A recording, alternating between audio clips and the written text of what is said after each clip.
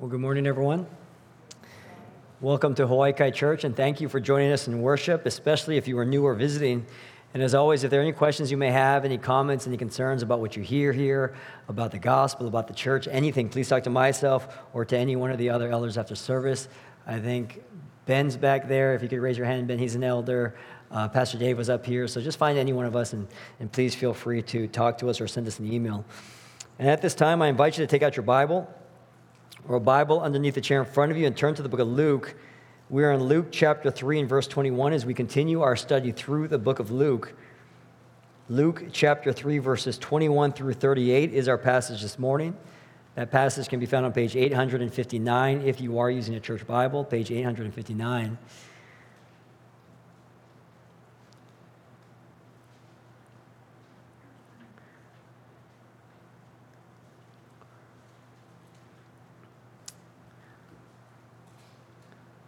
Luke chapter 3 and verse 21.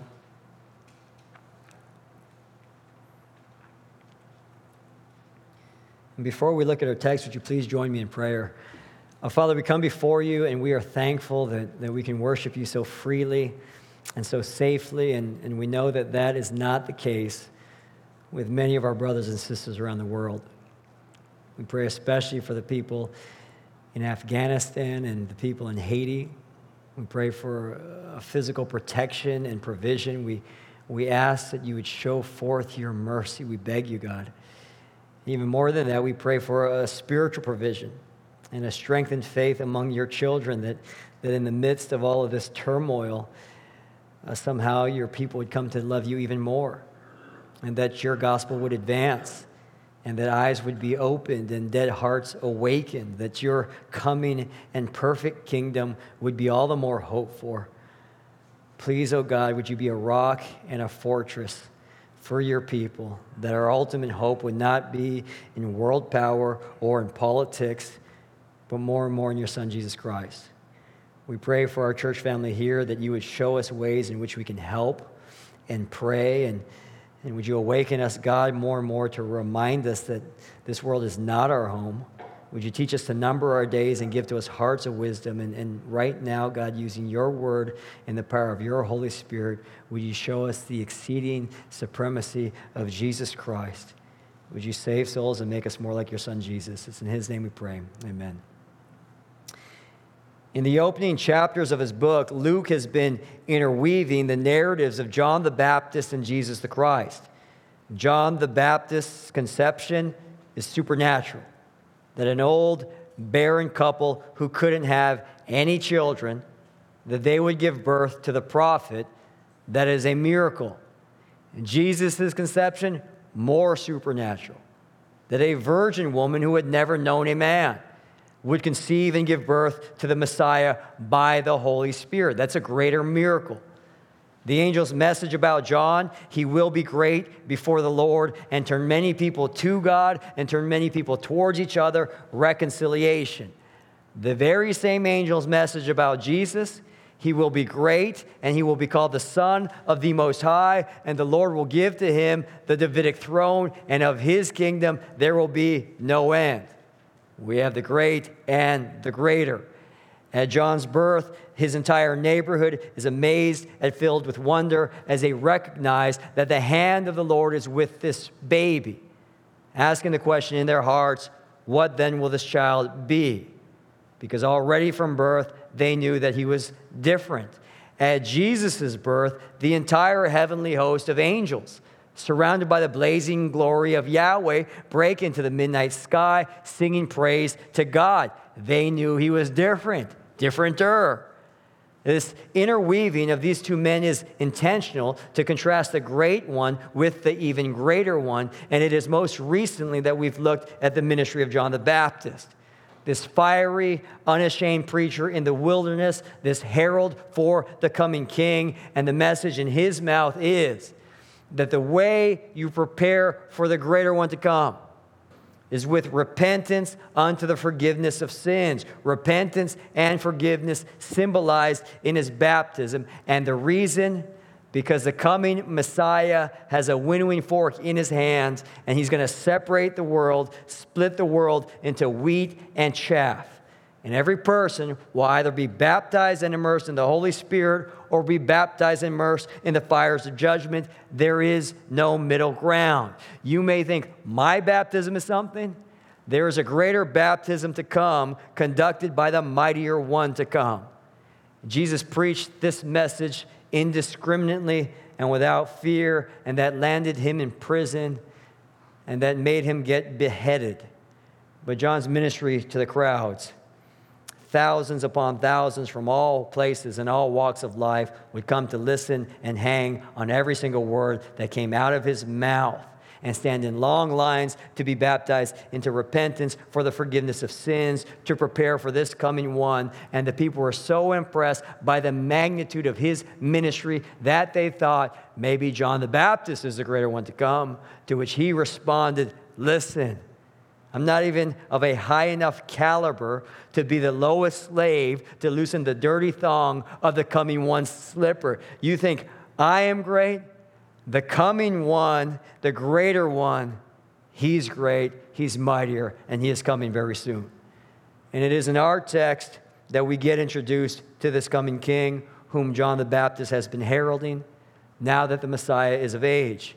And the interweaving that Luke has been accomplishing between these two men, we see it in this text as well. And this introduction to this adult Jesus is not what the reader might expect. We read in verse 21.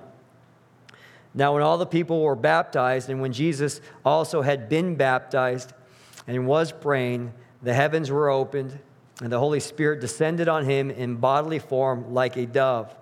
And a voice came from heaven, you are my beloved Son, with you I am well pleased.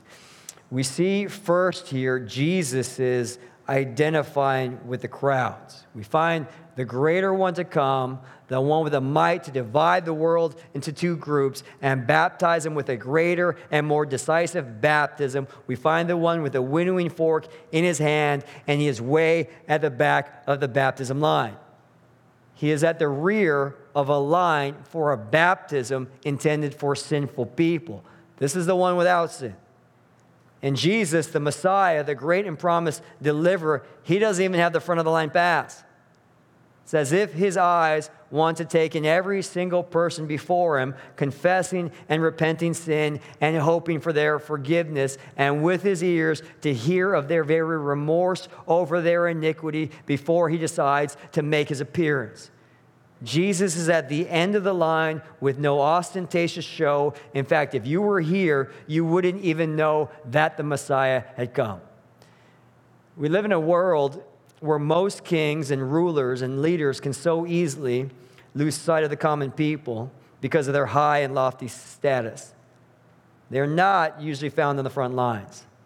They make their decisions from their thrones and their offices and their boardrooms. They are not boots on the ground. They're too important. They might get hurt. They're too valuable to put in harm's way. And so there is this separation. And they may have once been with the people, but over the years, that disconnect becomes greater and greater the higher their position becomes. They can get so easily to a point where they can't identify any longer. And so when John the Baptist, with thousands upon thousands hanging on his every word and multitudes of people exalting his name, when a man like John says, I ain't nothing compared to the mightier one to come, you would expect that the mightier one to come would come with a royal entrance and a massive entourage with armed guards, maybe 6 of them holding up the king on their shoulders on a platform so that he might be more readily able to be seen.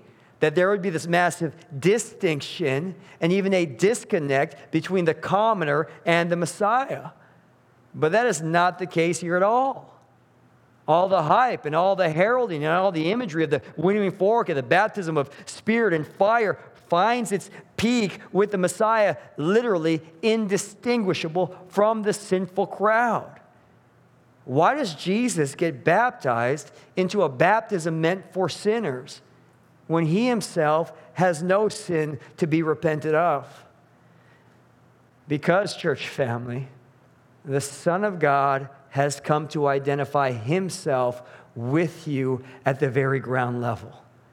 The eternal Son chooses to become a human himself, and in his baptism associate himself with a sinful humanity. Front lines, boots on the ground. Hebrews 2:17, therefore he had to be made like his brothers in every respect, so that he might become a merciful and faithful high priest in the service of God, to make propitiation for the sins of the people. Jesus willingly becomes like us so that he can save us. And what we have here in Jesus' baptism at the end of the line is his deliberate decision to join with us, to identify with us, to be one of us, to understand us, and know more and more intimately our need to be forgiven.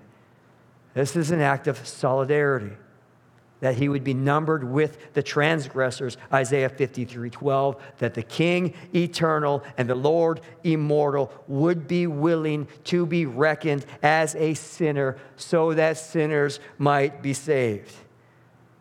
The ones who know that they're wrong, the ones who know that they need help, who know I need cleansing, and are repenting, and know that we need forgiveness, and know that we are needy and we have nothing to offer, really. We find the King among all of them. And if you're here this morning and you think, I don't know how a good God could ever forgive someone like me, or ever want to know, or ever want to be a part of a life like mine, it is in Jesus' baptism here with the crowd of sinful people with him that you have your answer. Jesus Christ is the ultimate judge of the universe. He is a mightier one to come. Nothing that John has preached is false, but here Jesus is first baptized and immersed into what is only reserved for the sinful, because he comes to take away the sin of the world. He decides to come as a Savior first before he will come as the judge. He comes to save those who know they need saving, which means that when you look at Jesus right here in Luke's introduction of him as an adult, it's meant for us to understand that he came for the sick, not the well. He came for those who know they cannot save himself. And Jesus comes now, even now, to understand those who know that the inside of me can be so ugly and so filthy and so shameful and so humiliating. We have the good news of the gospel that we see this one identifies with us in such a way that no one else does. I mean, you think of your worst sins, you think of your darkest thoughts, God knows them to the T, and he decides to stand beside you next to them, not approving of them or lessening their severity or lightening the gravity of sin, but by saying, I am going to identify with this upon myself. I am with you in your struggle as close as I can be, even the most shameful and humiliating things that you would be terrified of if anyone ever knew. I am coming that near to you and that near to those things. This is the portrait of the mightier one to come, the greater one, whom John is not even worthy to loosen this slipper of. For Jesus Christ comes to take our sin upon himself, to be immersed with us into the sinner's baptism, to identify himself with us and with our sin so closely that he might actually take that sin onto himself for our sake. And it's at the very beginning of Jesus' public ministry, his unveiling, so to speak, that Luke is making this very clear. And so first, we have Jesus identifying with the sinful crowds. But Luke's purpose in the opening verses of this text is not only to show this solidarity with us, but even more so to show his solidarity within the triune God. The Jesus in the back of the line and the Jesus of the common crowds and the Jesus being baptized is here found praying to the Father. His unity with the people of iniquity does not come at the cost of his unity within the Godhead. Jesus keeps his communion with the Father as he begins to undertake the mission of saving sinners by aligning with the Trinity. This closely Jesus is praying here at this very moment. And in the book of Luke, Luke takes pains to show how Jesus is always in communion with God the Father through prayer, and especially highlighted in defining moments of his life. He's praying here at his baptism. He prays in choosing the 12 disciples in Luke chapter 6. He prays in the moments leading to Peter's confession in Luke 9. At the transfiguration, when his glory is unveiled, what was he doing but praying? At the commissioning of his disciples in Luke chapter 10, we find him praying. In teaching his disciples how to pray, we find him praying.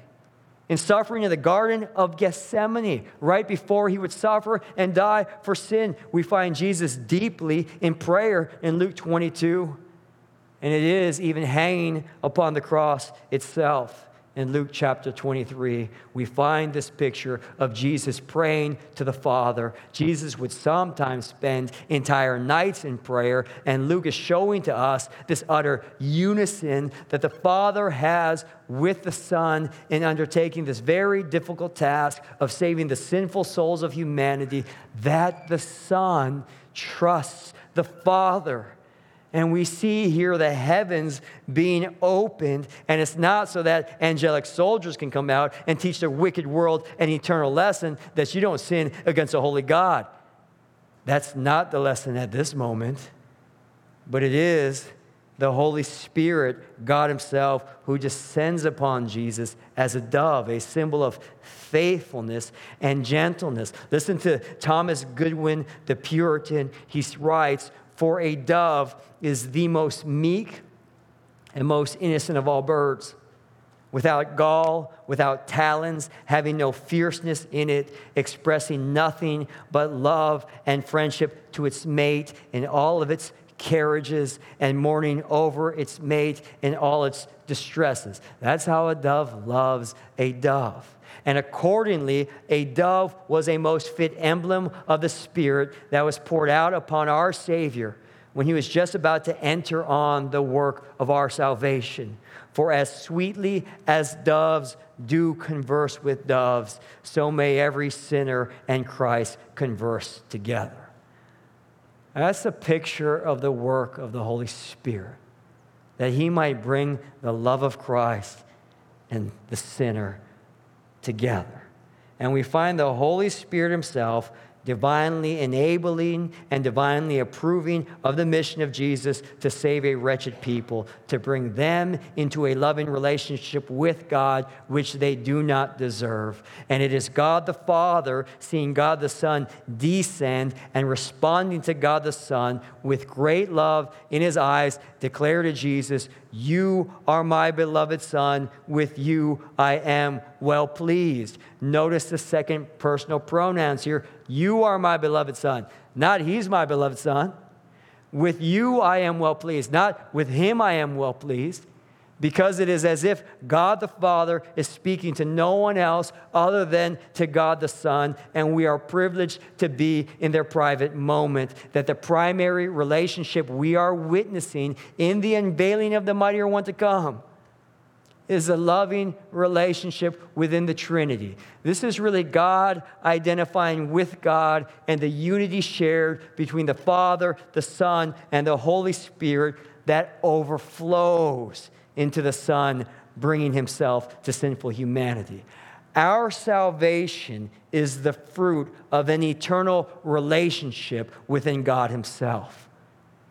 And so the heavens open, and the Father speaks, and the Holy Spirit descends, and the Son is baptized to identify with a sinful race. We have the Trinity working together for the salvation of me and the salvation of you, because, brothers and sisters, it takes the entire Trinity to save even a single sinful soul.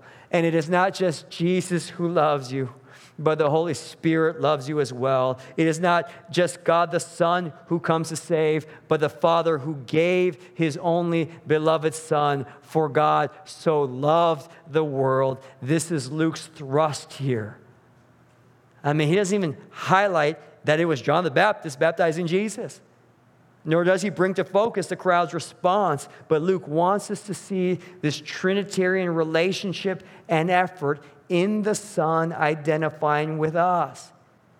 You know, we sing songs about Jesus. We proclaim our love for him. But Luke is showing to us that even the Father sings songs to the Son because he loves the Son more than we love the Son. We want the power of the Spirit in our lives. And yet Luke shows us that the Son desires the Spirit and the Spirit desires the Son and enables the Son as well. There's a fountain of love within the Trinity that we get to experience the overflow of.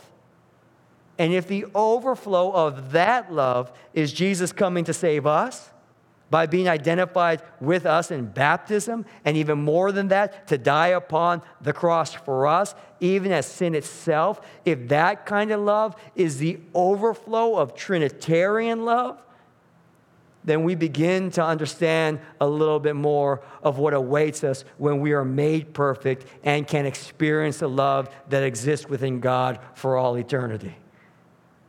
And so we have in these opening verses of our text, Jesus' loving identification with the sinful crowd springing from Jesus' loving relationship within the Trinity, where the entire Godhead is set upon saving you. We continue in verse 23, and we have 77 names here. And I'm sure I'll mispronounce more than a few of them. Verse 23, Jesus, when he began his ministry, was about 30 years of age, being the son, as supposed, of Joseph, the son of Heli, the son of Mattat, the son of Levi, the son of Melchi, the son of Janai, the son of Joseph, the son of Mattathias, the son of Amos, the son of Nahum, the son of Esli, the son of Nagai, the son of Maath, the son of Mattathias, the son of Simeon, the son of Josek, the son of Joda, the son of Joanan, the son of Ressa, the son of Zerubbabel, the son of Shealtiel, the son of Neri, the son of Melchi, the son of Addi, the son of Kosam, the son of El-Madam, the son of the son of Joshua, the son of Eleazar, the son of Joram, the son of Mattat, the son of Levi, the son of Simeon, the son of Judah, the son of Joseph, the son of Jonam, the son of Eliaki, the son of Meliah, the son of Menah, the son of Mattatha, the son of Nathan, the son of David, the son of Jesse, the son of Obed, the son of Boaz, the son of Salah, the son of Nashon, the son of Amminadab, the son of Admin, the son of Arni, the son of Hezron, the son of Perez, the son of Judah, the son of Jacob, the son of Isaac, the son of Abraham, the son of Terah, the son of Nahor, the son of Serug, the son of Ru, the son of Peleg, the son of Eber, the son of Shelah, the son of Canaan, the son of Arphaxad, the son of Shem, the son of Noah, the son of Lamech, the son of Methuselah, the son of Enoch, the son of Jared, the son of Mahalaleel, the son of Canaan, the son of Enos, the son of Seth, the son of Adam, the son of God. We come to Jesus' family tree, and it is a long list. A genealogy of 77 names which traces Jesus through the centuries of humanity to the very first person ever created in Adam, who was the very Son of God, in the sense that God created him not from a traditional pregnancy, but through the direct act of creation. This list is different from Matthew's genealogy in his book, and that could be because one of them traces Jesus' line through Mary and the other through Joseph. One is mom's, one is dad's, and even here we may get a hint of that, the supposed son of Joseph. Or it could be because one of them is strictly biological and the other is legal. There may have been a levirate marriage where sometimes when a man died and he left a widow childless, there was a provision in the law that his brother could marry his widow and produce a son, and that son could continue his dead dad's line, even though the biological father was someone else. That's a suggestion as well. Maybe one genealogy is royal, the other is strictly family. I am not sure which one of these is best, but I am sure that we shouldn't throw out the entire Bible as being inaccurate because of supposed discrepancies in something like a genealogy where there are several options that are logical to explain the differences. But explaining those differences is not what I want to draw our attention to. We have a list here of 77 names, most of whom we know almost nothing about. all of whom who have lived and died or were no more, all of which had joys and sorrows, ambitions and plans, hopes and fears, have come and gone and now have passed on.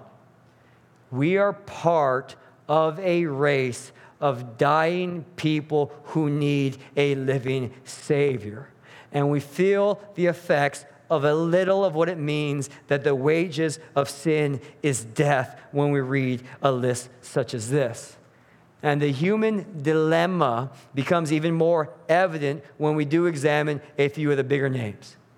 We have the ark builder Noah, who was the only man on earth who really believed in God's holiness, who really took God at his word and believed in the reality of a judgment upon a sinful people who would not turn to God.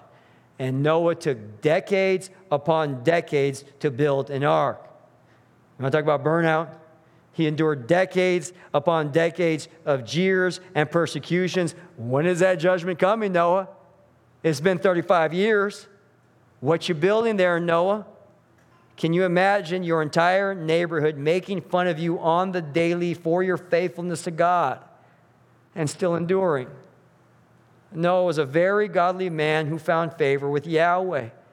And yet, having said all of this and being saved through those flood waters and eventually coming to dry land, it is the same Noah who we find getting drunk and naked in the New World.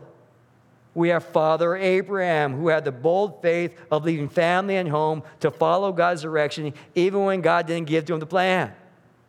Go from your country and your kindred and your father's house. Basically, leave everything you know to a land that I will show you. You don't even know what that land is. Leave everything you know, and I'm going to take you to somewhere you don't know. Do you trust me, Abraham? And Abraham believed God and left everything he knew. And yet it is, when faced with danger, this same Abraham proved himself to be a habitual liar and a coward. We have King David, the shepherd, the ruddy, handsome boy, the Goliath slayer with a sling and a stone, who stood up to the Philistine giant when all the men of Israel's knees were knocking in fear, even their king. And yet this warrior stood up to him. And he has this rare combination of being like that and being musically talented. David's a psalm writer, the worship leader who wrote so much praise to Yahweh. And yet it is this same rare unicorn, this same David who falls into lust and then sexual assault and then murders a loyal friend for the cover-up, involving others in his conspiracy, entangling others within his own sin. We have Jacob, the patriarch, a liar, a cheater, and a thief. We have Judah, the tribe of Judah, slave trader and prostitute hirer. We have these extreme highs and extreme lows, even among the best of the people here. Martin Lloyd-Jones, I've quoted this before, he says, "We are as glorious as an angel and yet as dreadful as an ape." We are capable of building beautiful hospitals, and we are capable of creating the most dreadful concentration camps. But this is the pattern and the dilemma which we have seen from the very first human, Adam, who could somehow walk in the perfect garden with God himself, shameless and sinless, and yet this same man could somehow prefer sin and prefer the creature to the creator, that he would rather listen to a serpent than to Yahweh, who had given Adam everything, and still somehow desire forbidden fruit to joyful obedience. That as glorious as that first human being had been, dreadful sin characterized him more and more, and therefore his lineage more and more. And this genealogy is a story of humanity in that sense, that we are born and we live and we sin and we die, and then the next generation comes and repeats the same old pattern. But what we see also in these very same verses are the promises of God given to those who do not deserve them. To Adam and Eve, right after they sinned, which would contaminate their entire progeny, God promises that the serpent would not be finally victorious, but that the seed of the woman, it's a virgin birth, seed of the woman, would bruise the head of the serpent. I promise you that, Genesis 3:15. to Noah, even though the entire race of humanity had been wicked to the core. And even the godliness among them, the godliest man among them proved himself to be a drunkard. God promises Noah in Genesis 8 and 9, I will never destroy humanity with a flood again. That's grace. To Abraham, and it's not as if God were taken by surprise. Dang, I didn't know Abraham was going to turn out like this. I didn't know he was going to be unfaithful and a liar at times. He knew, and yet he still promises Abraham in Genesis 12, in you all the families of the earth shall be blessed. Somebody from your line, Abraham. There's going to be worldwide blessing. One from your lineage is going to bring this about, that the children of Abraham and the children of faith might be as numerous as the stars in the sky.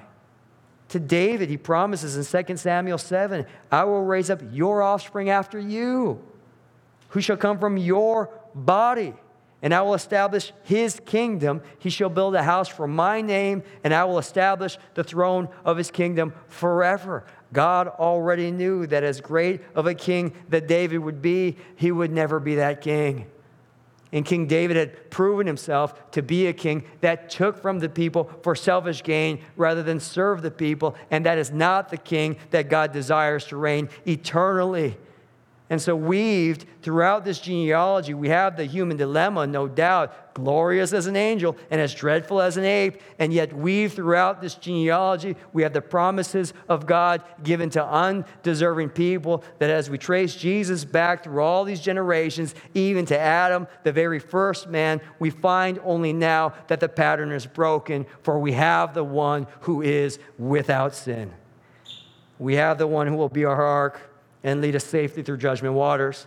We have the one who will not be a liar, the very one in whom all the families of the earth can be blessed. We have the one who will not take from the people and serve himself at cost to the people, but we have the perfect king who will not lust, lie, steal, murder, but will use all of his power and authority to serve a people like us who do not deserve to be served. We have the true and we have the better Adam. We have the Son of God who is conceived not by ordinary means, but by the direct creation of Yahweh through the Holy Spirit. And yet, truly God, he is intertwined and identified with sinful humanity, truly human. We have the seed of the woman, born of the virgin, who will crush the head of the serpent and redeem the entire human race who believes. We have in this introduction to a 30-year-old Jesus the fulfillment of all promise,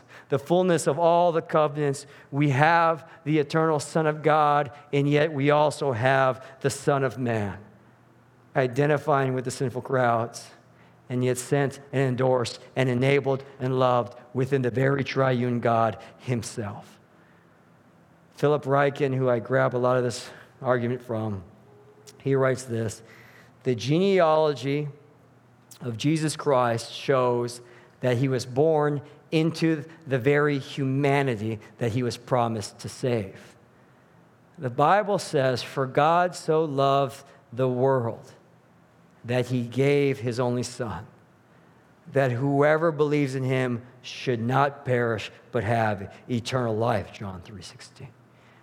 Jesus is born, is baptized, is traced to every promise of God, and he has come to save us who have been separated from God by our sin and destined to be judged and immersed into eternal fire. But Jesus has been born into our fallen race so that he might rescue us from our sin.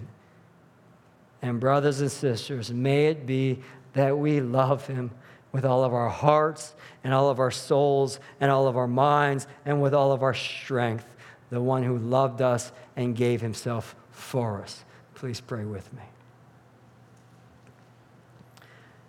Father, we thank you for your love and your care and your affection. We thank you for the relationship that is within you, Father, Son, and Holy Spirit, that as we see yourself send Jesus Christ out of love into this sinful world, we understand how much love exists within the Godhead. We pray, God, that by the Holy Spirit, you'd bring us close to Christ, that more and more you would give us eyes to see how glorious he is, how kind, how loving, how magnificent, that you would help us to understand more and more what a precious treasure he is, what a pearl of great price, that everything in this passing world, or the dramas or ambitions or this or that, everything might begin to fade. Teach us to number our days, God. Teach us to love like you have loved us. Teach us the joy of obedience and knowing you. Would you use our church family in mighty ways unto your glory? We ask these things in Jesus' name we pray. Amen.